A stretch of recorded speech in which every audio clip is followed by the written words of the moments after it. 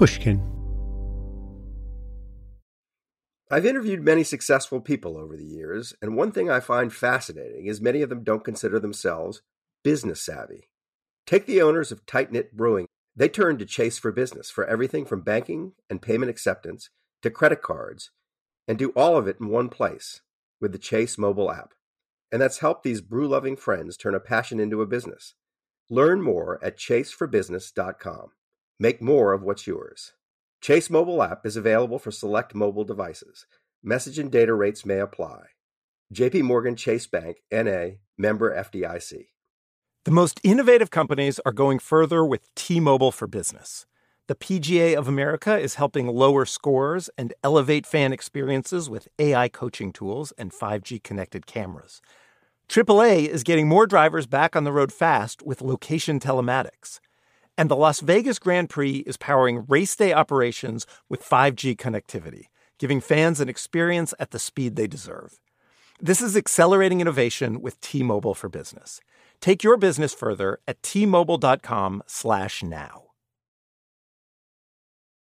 Live Nation presents Concert Week. Now through May 14th, get $25 tickets to over 5,000 shows. That's up to 75% off a summer full of your favorite artists like 21 Savage, Alanis Morissette, Cage the Elephant, Celeste Barber, Dierks Bentley, Fade, Hootie and the Blowfish, Janet Jackson, Kidz Bop Kids, Meghan Trainor, Peso Pluma, Sarah McLachlan.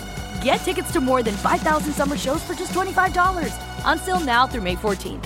Visit LiveNation.com/Concert Week to learn more and plan your summer with Sean Paul, Sum 41, 30 Seconds to Mars, and Two Door Cinema Club.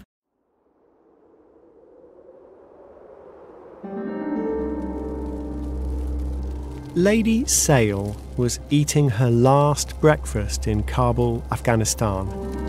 She'd had to burn the legs of her mahogany dining table to cook it. That was her last remaining wood. There wasn't much food either. But it would have to do. The year was 1842, the 6th of January. Not the best time of year to embark on a 5-day trek through the mountains. The cold was bitter. The snow knee-high. Shortly after 9 in the morning, they set out. Hundreds of British and many thousands of Indians, recruited from an India that was under British control. There were sepoys or soldiers, and the camp followers, civilians, wives and children.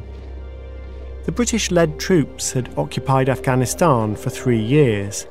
It had been clear for weeks now that they'd have to leave their base in Kabul. It still wasn't clear if they'd get out alive.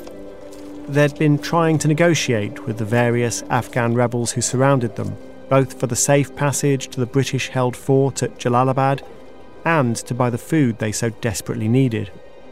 The soldiers were on half rations. There was nothing at all for the animals. The cattle chewed the bark off trees, wrote Lady Sale in her journal. I have seen my own riding horse gnaw voraciously at a cartwheel. Lady Sale's son-in-law had spent the previous night waist-deep in the icy Kabul River, constructing a makeshift bridge for the convoy. This must have been a galling task because he'd repeatedly told his superiors that the river could easily be forded upstream. And they told him, build the bridge anyway.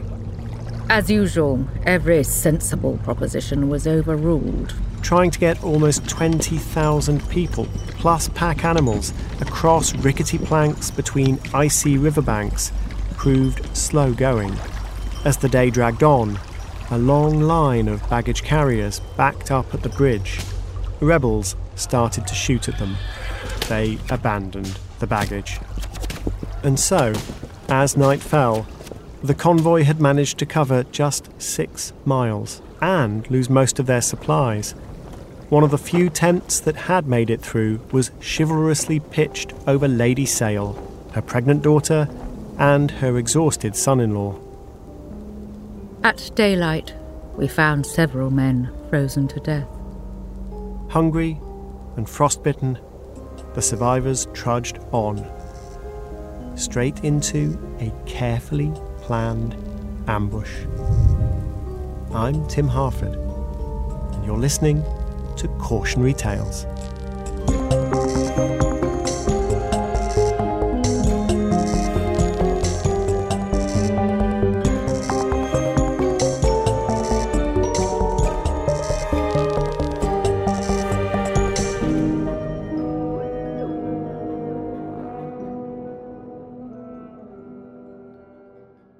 We'll come back to the story of Lady Sale and why the bedraggled imperial convoy was fleeing Kabul. First, I want to talk about something that may seem quite unrelated.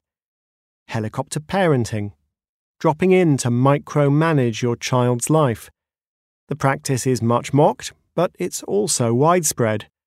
Some evidence suggests that it's not a good idea. In 2013, for example, researchers from the University of Mary Washington in Virginia asked college students to say whether or not they agreed with statements such as, "My mother monitors my exercise schedule," or, "If I'm having an issue with my roommate, my mother would try to intervene."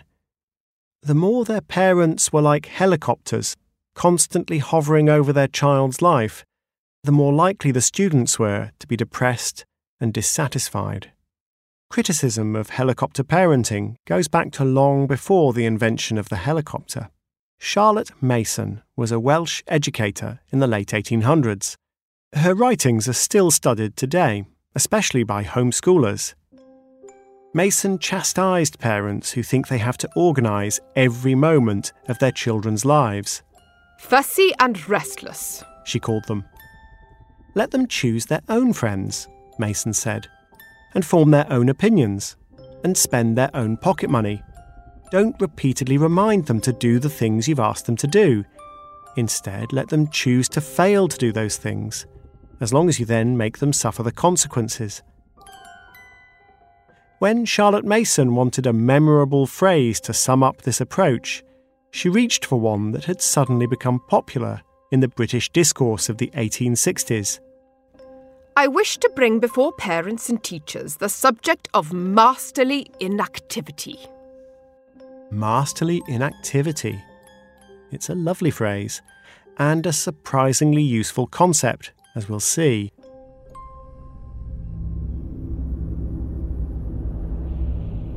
Afghanistan in the 1830s was not an easy place to rule. پشت هر تپه یک پادشاه نشست. Behind every hillock there sits an emperor. So many competing tribal leaders had to be kept happy, or at least quiescent. But Dost Muhammad Khan was proving remarkably adept at it. He was also, or so he thought, on friendly terms with Britain, the colonial power that, in effect, governed neighbouring India through the British East India Company. At any rate, Dost Muhammad had hit it off with Britain's man in Kabul, the charming and brilliant Scotsman, 34-year-old Alexander Burnes. Kabul was thriving. Its Grand Bazaar was the commercial hub of Central Asia. You could buy anything from spices to silk, furs to fine porcelain. Kabul was diverse. Traders from Hindu and Jewish minorities felt welcome and secure. Alexander Burnes was impressed by how skillfully Dost Muhammad was running the country. The peasant rejoices at the absence of tyranny, the citizen at the safety of his home, the merchant at the equity of the decisions and the protection of his property, and the soldier at the regular manner in which his arrears are discharged. A man in power can have no higher praise. So imagine the outrage when Afghans learned that Britain was invading their land to oust Dost Muhammad, and Alexander Burnes was riding with the invading troops. Burnes was cast as Namak Haram, a traitor, literally impure salt. In the histories told by Afghan poets, Burnes does not come out well. On the outside, he seems a man, but inside, he is the very devil. To be fair to Burnes, he had tried. Russia was trying to muscle in on Central Asia, threatening Britain's influence in the region. Burnes repeatedly begged his political masters, "Leave this to me, I can handle it. Let me work with Dost Muhammad." But all of Burnes's charm and brilliance couldn't make up for his unforgivable youth. Who was this upstart questioning the received wisdom of Britain's most senior experts on Afghan affairs? Those senior experts had, admittedly, never actually been to Afghanistan. Still, they were sure they knew exactly what the Afghan people wanted. the reinstatement of their former king, who'd been deposed by relatives of Dost Muhammad some 3 decades earlier, and had since been living in exile as a guest of the British East India Company. From their faraway desks, the experts hatched a dramatic plan to deal with the Russian threat. They'd invade Afghanistan to put the former king back on the throne, where he'd rule gratefully in Britain's interests. The story of the 1839 invasion is told in William Dalrymple's masterful book, Return of a King. As the British and Indian army marched through Afghanistan, it dawned on the senior officers that Afghans had not, after all, been hankering after their former king. Alexander Burns was exasperated. He'd tried to tell them. But he was also loyal, or maybe just ambitious. He was sent ahead of the troops to try to smooth their path with local leaders. On hearing about the size of the advancing army, one such leader told him, "You can easily replace Dost Muhammad, but you will never win over the Afghan nation. You have brought an army into the country. How do you propose to take it out again?" That turned out to be a very astute question. Cautionary Tales will return after this message. As a loyal listener to Cautionary Tales, you probably consider yourself pretty smart, and you are. But how smart is your wallet? When you're looking to upgrade your wallet, it's time to turn to NerdWallet. Their expert team of nerds has the financial smarts to help you find the right financial products for you. Before NerdWallet, you might have paid for vacations with whatever was in your wallet, but you could have been missing out on miles you didn't even know you were leaving on the table. Now you can get a new card with more miles and more upgrades. What could future you do with more travel rewards? A hotel upgrade, lounge access? Wherever you go next, make it happen with a smarter travel credit card. Don't wait to make smart financial decisions. Compare and find smarter credit cards, savings accounts, and more today at nerdwallet.com. NerdWallet, finance smarter. As with all cards, credit is subject to lender approval and terms apply. Hello. Malcolm Gladwell here from Revisionist History, my podcast about the overlooked and the misunderstood. A couple of years ago, I wrote a book called Outliers. It was about exceptional people, the ones who operate at the outer edges of human performance. Outliers fascinate me. And last year, I discovered an outlier in the form of a community organization, Washington State's City of Bellevue. The city wanted to improve public safety by making their roads safer. So they created something that no one had ever built before, a platform that gave road users warnings of any dangers ahead in real time. How did they build it? By using a combination of technologies: the Cellular Vehicle to Everything network, T-Mobile's 5G network, and 5G connected cameras. People driving, bicycling, walking, running, can't forget people running, and people operating the transportation network now had a way to prevent crashes. It's been a huge success. The City of Bellevue earned first place in the community category at the T-Mobile for Business Unconventional Awards, an event that celebrates T-Mobile customers who've dared to innovate for the sake of meaningful change. If you're a T-Mobile for Business customer and your team has, like the City of Bellevue, innovated something really, really cool, I encourage you to enter. It's also a great way for Outliers to be recognized in front of your industry's most influential leaders. You can enter at tmobile.com/unconventional awards.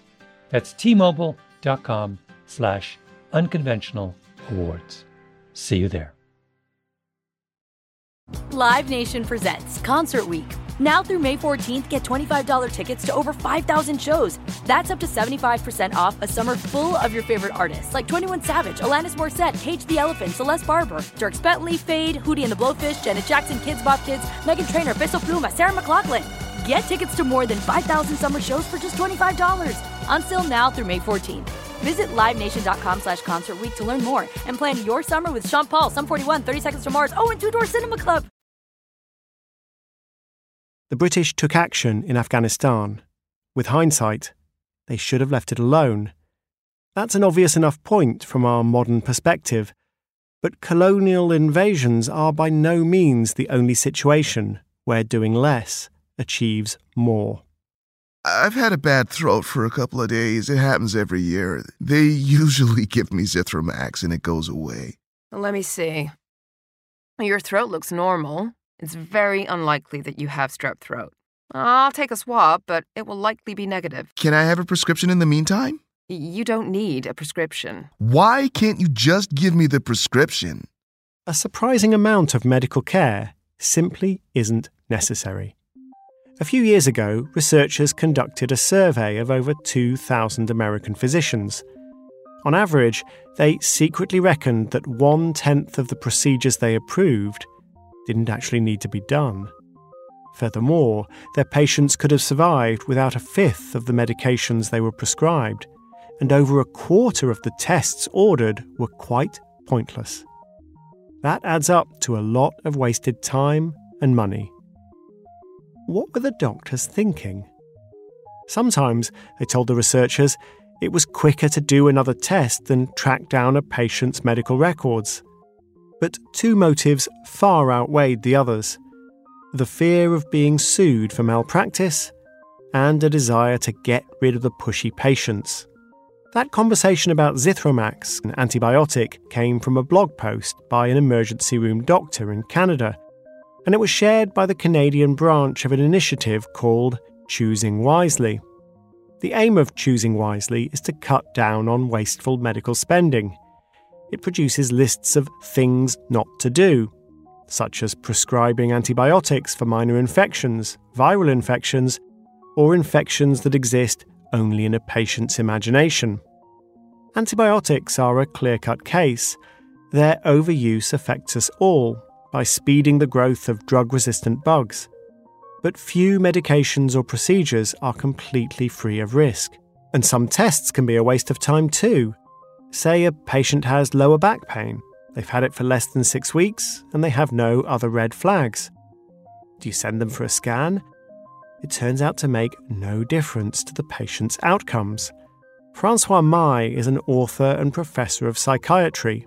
He wrote about Choosing Wisely for the Canadian Medical Association Journal.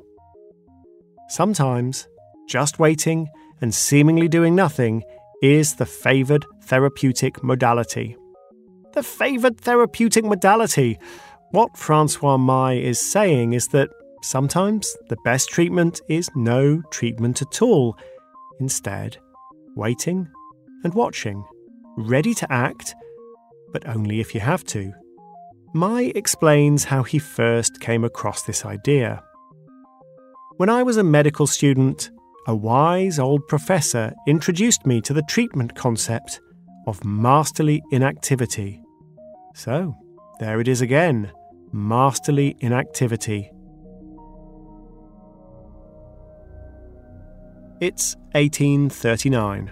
A huge army of British and Indians is marching on Kabul. The Afghan leader, Dost Muhammad, sees that the cause is hopeless. Soon, the old king is duly reinstalled, but while Dost Muhammad had painstakingly earned the respect and goodwill of the many tribal factions, those emperors behind every hillock, the returned king was seen as Britain's puppet.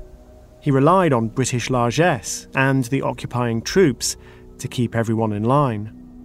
It was clear that the king wouldn't last if the British troops withdrew, so they stayed. Some of the officers had their families join them. Lady Sale arrived in Kabul with a grand piano, a marriageable daughter, and a collection of seeds. My sweet peas and geraniums are much admired. In the kitchen garden, the potatoes especially thrive. But the cost of occupying Afghanistan was ruinous. The British East India Company made tidy profits from tea and opium, but those profits were all swallowed up, and more. And Afghans were becoming more and more appalled at the liberties taken by the Firangis, the foreigners. One complained to the king that female prostitutes are publicly day and night carried on horseback into the English camp. The king took it up with the top British envoy, who unwisely waved the worry away. If we stop the soldiers having sex, the poor boys will fall quite ill. One man was acquiring a particularly saucy reputation. The envoy's deputy, Alexander Burnes, the very devil himself. Burnes wasn't just a diplomatic charmer. He charmed the ladies too, as one local writer described. In his private quarters, he would take a bath with his Afghan mistress in the hot water of lust and pleasure, as the two rubbed each other down with the flannels of giddy joy and the talc of intimacy. Have a care, Alexander Burnes. Next to the flannels of giddy joy and the talc of intimacy lies the tinder of bad feeling. And in November 1841, something happened to put a spark to that tinder. Some say Burnes seduced someone he shouldn't have, offending a local power broker. Whatever the reason, a mob descended on Burnes' house. He sent a messenger to ask what they wanted. They killed the messenger, stormed Burnes' compound, and hacked him to death. The young Scot's dismembered body was left in the street for the dogs to eat. Clearly the British-led forces couldn't stay in Kabul now. Afghan rebels cut off the camp's food supplies. That's why Lady Sale's riding horse was gnawing at a cartwheel. The British envoy tried to negotiate for safe passage, but he clumsily double-crossed the leaders of rival factions in the rebellion. A subterfuge that ended with the swish of a sword, a sickening thunk, and, in the words of one young officer who witnessed it, the British envoy's head was where his heels had been. Consternation and horror depicted on his countenance. After that execution, the incompetent retreat, the unnecessary bridge, the long delay, the abandoned baggage, the frozen night, the ambush. I had fortunately only one bullet in my arm. The party that fired on us were not above 50 yards from us, and we owed our escape to urging our horses on as fast as they could go over a road where, at any other time, we should have walked our horses very carefully. Lady Sale's son-in-law was not so lucky. Shot in the stomach, he died. After the ambush came the blizzard. The convoy made just 1 mile's progress in a day. Living and dead were indistinguishable, motionless in the frozen wastes. The British met a rebel leader on the road. He said, "Give me the officers' wives and children. I'll keep them safe and warm and fed." Lady Sale and her daughter were now among the hostages, taken back along the route of their attempted escape. The road was covered with awfully mangled bodies, all naked. Camp followers, still alive, frostbitten and starving. Some perfectly out of their senses. The sight was dreadful. The smell of the blood, sickening. It required care to guide my horse so as not to tread upon the bodies. Nearly 20,000 British and Indians, soldiers, camp followers, men, women and children, set off from Kabul in the knee-high snow in January 1842. Barely 1 in 10 survived to tell the tale of what happened. It was, in the words of the historian William Dalrymple, a rare moment of complete colonial humiliation. The British Empire's pride had been stung, and they lashed out. They still had other troops in other Afghan cities. The orders came through: withdraw via Kabul, leaving decisive proofs of the power of the British Army. There followed one of the most shameful episodes in British colonial history. The remaining troops laid waste to villages, killing the men and raping the women, and even taking the time for less heinous acts of cruelty, such as destroying the ancient fruit trees. In Kabul, they plundered the shops and dynamited the Grand Bazaar. that once diverse and thriving hub of commerce. As the Afghan writer Mirza Atta put it, "For all the treasure they expended, and for all the lives they sacrificed, the only result was ruin and disgrace."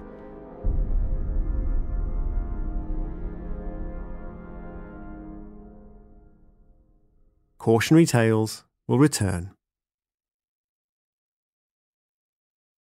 As a loyal listener to Cautionary Tales, you probably consider yourself pretty smart, and you are.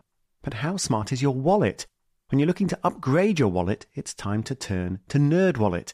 Their expert team of nerds has the financial smarts to help you find the right financial products for you. Before NerdWallet, you might have paid for vacations with whatever was in your wallet.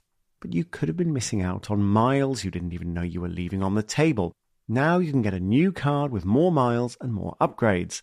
What could future you do with more travel rewards? A hotel upgrade, lounge access? Wherever you go next, make it happen with a smarter travel credit card. Don't wait to make smart financial decisions. Compare and find smarter credit cards, savings accounts, and more today at nerdwallet.com. NerdWallet, finance smarter. As with all cards, credit is subject to lender approval and terms apply. Hello. This is Malcolm Gladwell from Revisionist History. Let me tell you an unconventional story about a healthcare group that wanted to improve their efficiency. Boston Children's Hospital. They were already a leading pediatric facility. Their patient outcomes, workflows, and delivery of care were already great. But they wondered, how can we make it better? So the hospital got to work. Their idea was to build what they called clinical mobility, meaning a system which would allow their staff to access information and interact with patients on mobile devices, anywhere in the hospital.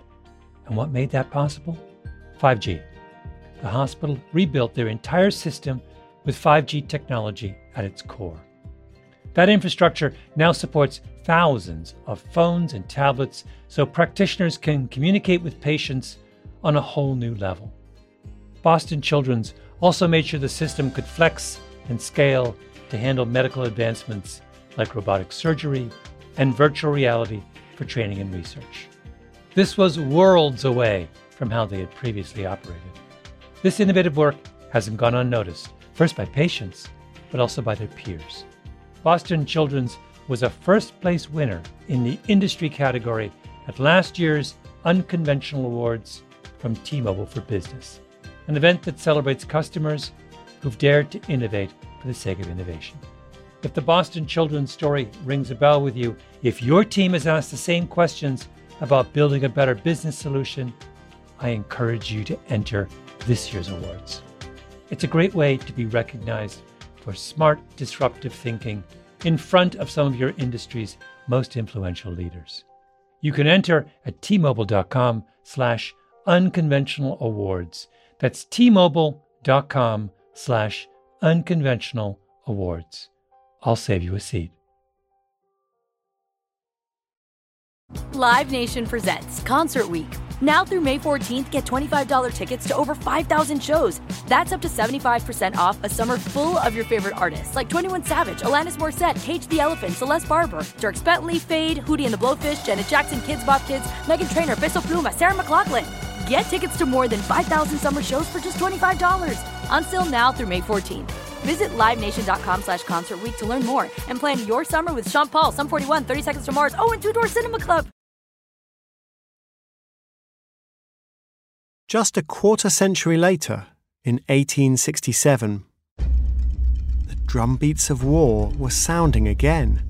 Once more, British foreign policy experts were worried about Russian ambitions in Central Asia, and the British military were gung-ho. But for now, at least, there was a cautious man in charge of that decision. Britain had appointed as India's Governor-General a man called John Lawrence. He had his own views on the Afghans. I am for letting them alone to adjust to their own affairs. What, you mean do nothing? Yes.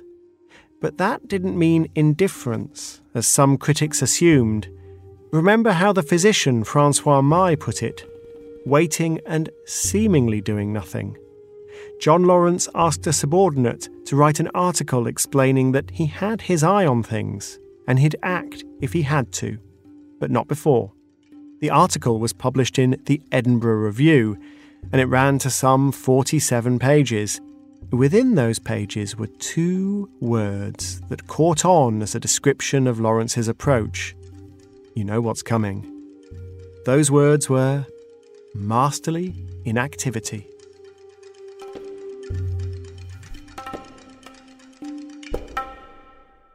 It's a challenge for doctors to practice masterly inactivity, and the Canadian physician Francois Maille explains why. Many patients demand that something, anything, be done to ease their complaint. They believe that action, any action, is better than waiting for the body's built-in remedies to do their bit. Those lists of things not to do from the Choosing Wisely initiative are intended to help doctors to have those difficult conversations. Political leaders, too, often face demands to do something about a perceived threat. And that often leads to action that's rushed and ill-conceived. There's an old joke about politicians' logic. We must do something. This is something. Therefore, we must do this. Behavioral economists call this an example of action bias. In some situations, we seem to feel compelled to take action, even if there's no real evidence that action will help. Perhaps the purest example of action bias is seen in soccer goalkeepers facing a penalty kick. The goalkeeper tends to dive, either left or right, a split second before the penalty taker kicks the ball. The thinking is that if they've correctly guessed which side the striker will aim for, that split second will give them more chance of reaching the ball if it goes near the edge of the goal. But penalties are often kicked nearer the middle of the goal, and studies show that if the goalkeepers stood still and waited to see where the ball was heading, they'd save more penalties. So why don't they? Presumably because soccer fans are like impatient patients or anxious voters. They expect action. Seemingly doing nothing can take a lot of courage. Sir Stafford Northcote was the British government minister in charge of India at the time John Lawrence was its Governor-General. He told the House of Commons, "The policy of Sir John Lawrence, which has been characterized sometimes half-sneeringly, I'm afraid, as a policy of masterly inactivity, is what we ought in every way to support and strengthen." Sometimes half-sneeringly? Why the sneers? Well, some of John Lawrence's more bellicose critics thought he was too afraid to act. They thought he'd been scarred by his family connection to the omnishambles of the First Anglo-Afghan War.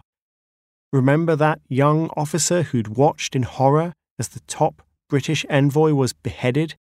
That officer was John Lawrence's brother. Other critics doubted if Britain could do anything in Afghanistan. After all, the last time they'd tried, it had ended in humiliation. And if in fact there's nothing you can do, your inactivity can't be masterly. You're deluding yourself if you think that it is. The Victorian pioneer of free-range parenting, Charlotte Mason, took pains to make that point. Consider the difference between this scenario. An ice cream shop. Can we get ice creams? Yes, we can. Let's treat ourselves. And this scenario. An ice cream shop. Can we get ice creams? I don't think... Please. But it'll be dinner time soon and... I really want an ice cream. Well, I suppose. Please, can we get ice creams? Oh, all right then.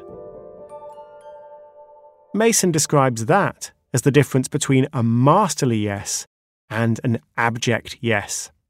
She points out how much better it feels to give a masterly yes. If you're eating ice cream after an abject yes, it tastes of nagging worry that you've incentivized more pestering in the future. But the only way you get to give a masterly yes is if you know that you could have said no.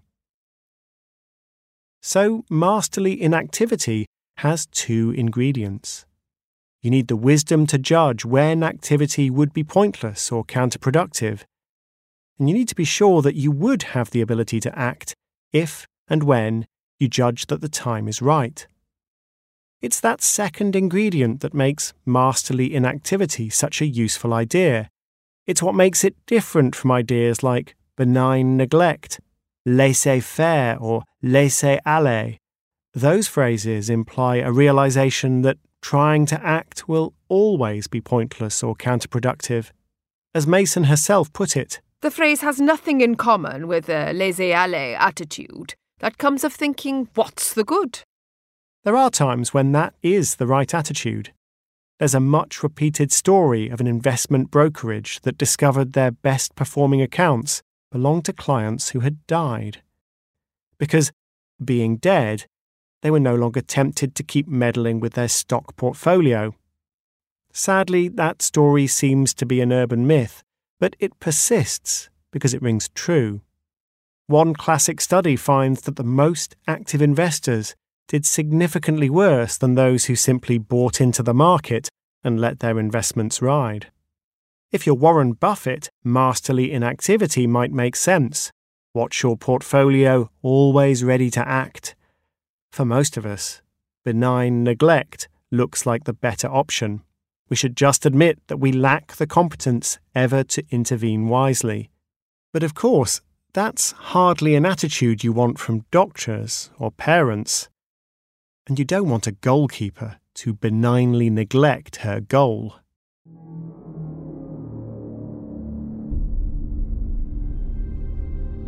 Lady Sale spent months as a hostage, along with her widowed daughter, and now a baby granddaughter too. She said the Afghan rebels treated them well. Honour has been respected. It is true that we have not common comforts, but what we denominate such are unknown to Afghan females. Eventually, the hostages were assigned new guards who proved to be bribable, especially with the news that British troops were on their way. The guards even offered the hostages their guns. The men were so surprised, nobody rushed to take one. But one person had her wits about her. You had better give me one, and I will lead the party. Someone else had been held captive too. Dost Mohammed, the Afghan leader the British had deposed. He had surrendered to British troops and they'd let him live in India. Now they quietly set him free. He rebuilt his power and ruled Afghanistan again for 2 more decades. He was good at it, as Alexander Burns had noticed once. Afghans would have been far better off if Dost Mohammed had never been interrupted. Britain eventually fell in love with the notion of masterly inactivity, and it was certainly an improvement on the atrocities committed by their armies. But perhaps benign neglect would have been better all along.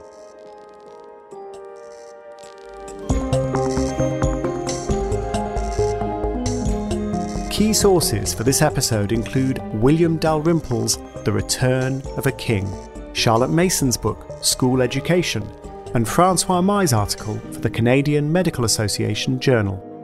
For a full list of references, see timharford.com. Cautionary Tales is written by me, Tim Harford, with Andrew Wright. It's produced by Ryan Dilley and Marilyn Rust. The sound design and original music are the work of Pascal Wise. Julia Barton edited the scripts. Starring in this series of Cautionary Tales are Helena Bonham Carter and Jeffrey Wright, alongside Nazar Alderazi, Ed Gochen, Melanie Gutteridge, Rachel Hanshaw, Cobner Holbrook-Smith, Greg Lockett, Messiah Monroe, and Rufus Wright. The show also wouldn't have been possible without the work of Mia LaBelle, Jacob Weisberg, Heather Fain, John Schnars, Carly Migliori, Eric Sandler, Emily Rostock, Maggie Taylor, Daniela Lacan, and Maya Koenig. Cautionary Tales is a production of Pushkin Industries. If you like the show, please remember to share, rate, and review.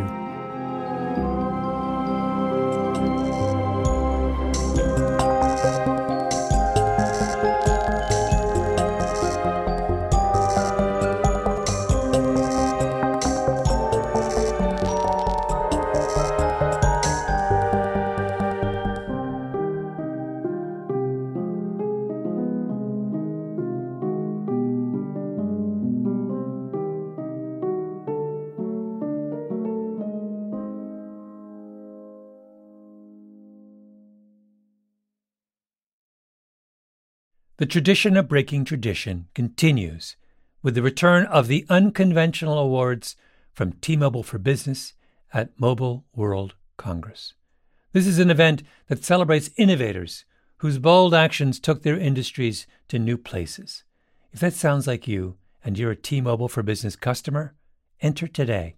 If you win, you'll be publicly honored amongst some of the most influential leaders in industry. And me, I'll be there too. Enter now at T-Mobile.com/unconventional awards. See you there. Live Nation presents Concert Week.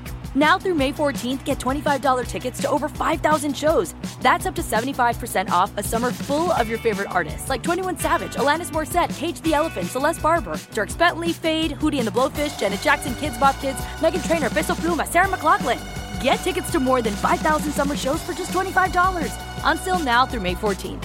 Visit LiveNation.com/Concert Week to learn more and plan your summer with Sean Paul, Sum 41, 30 Seconds to Mars, and Two Door Cinema Club.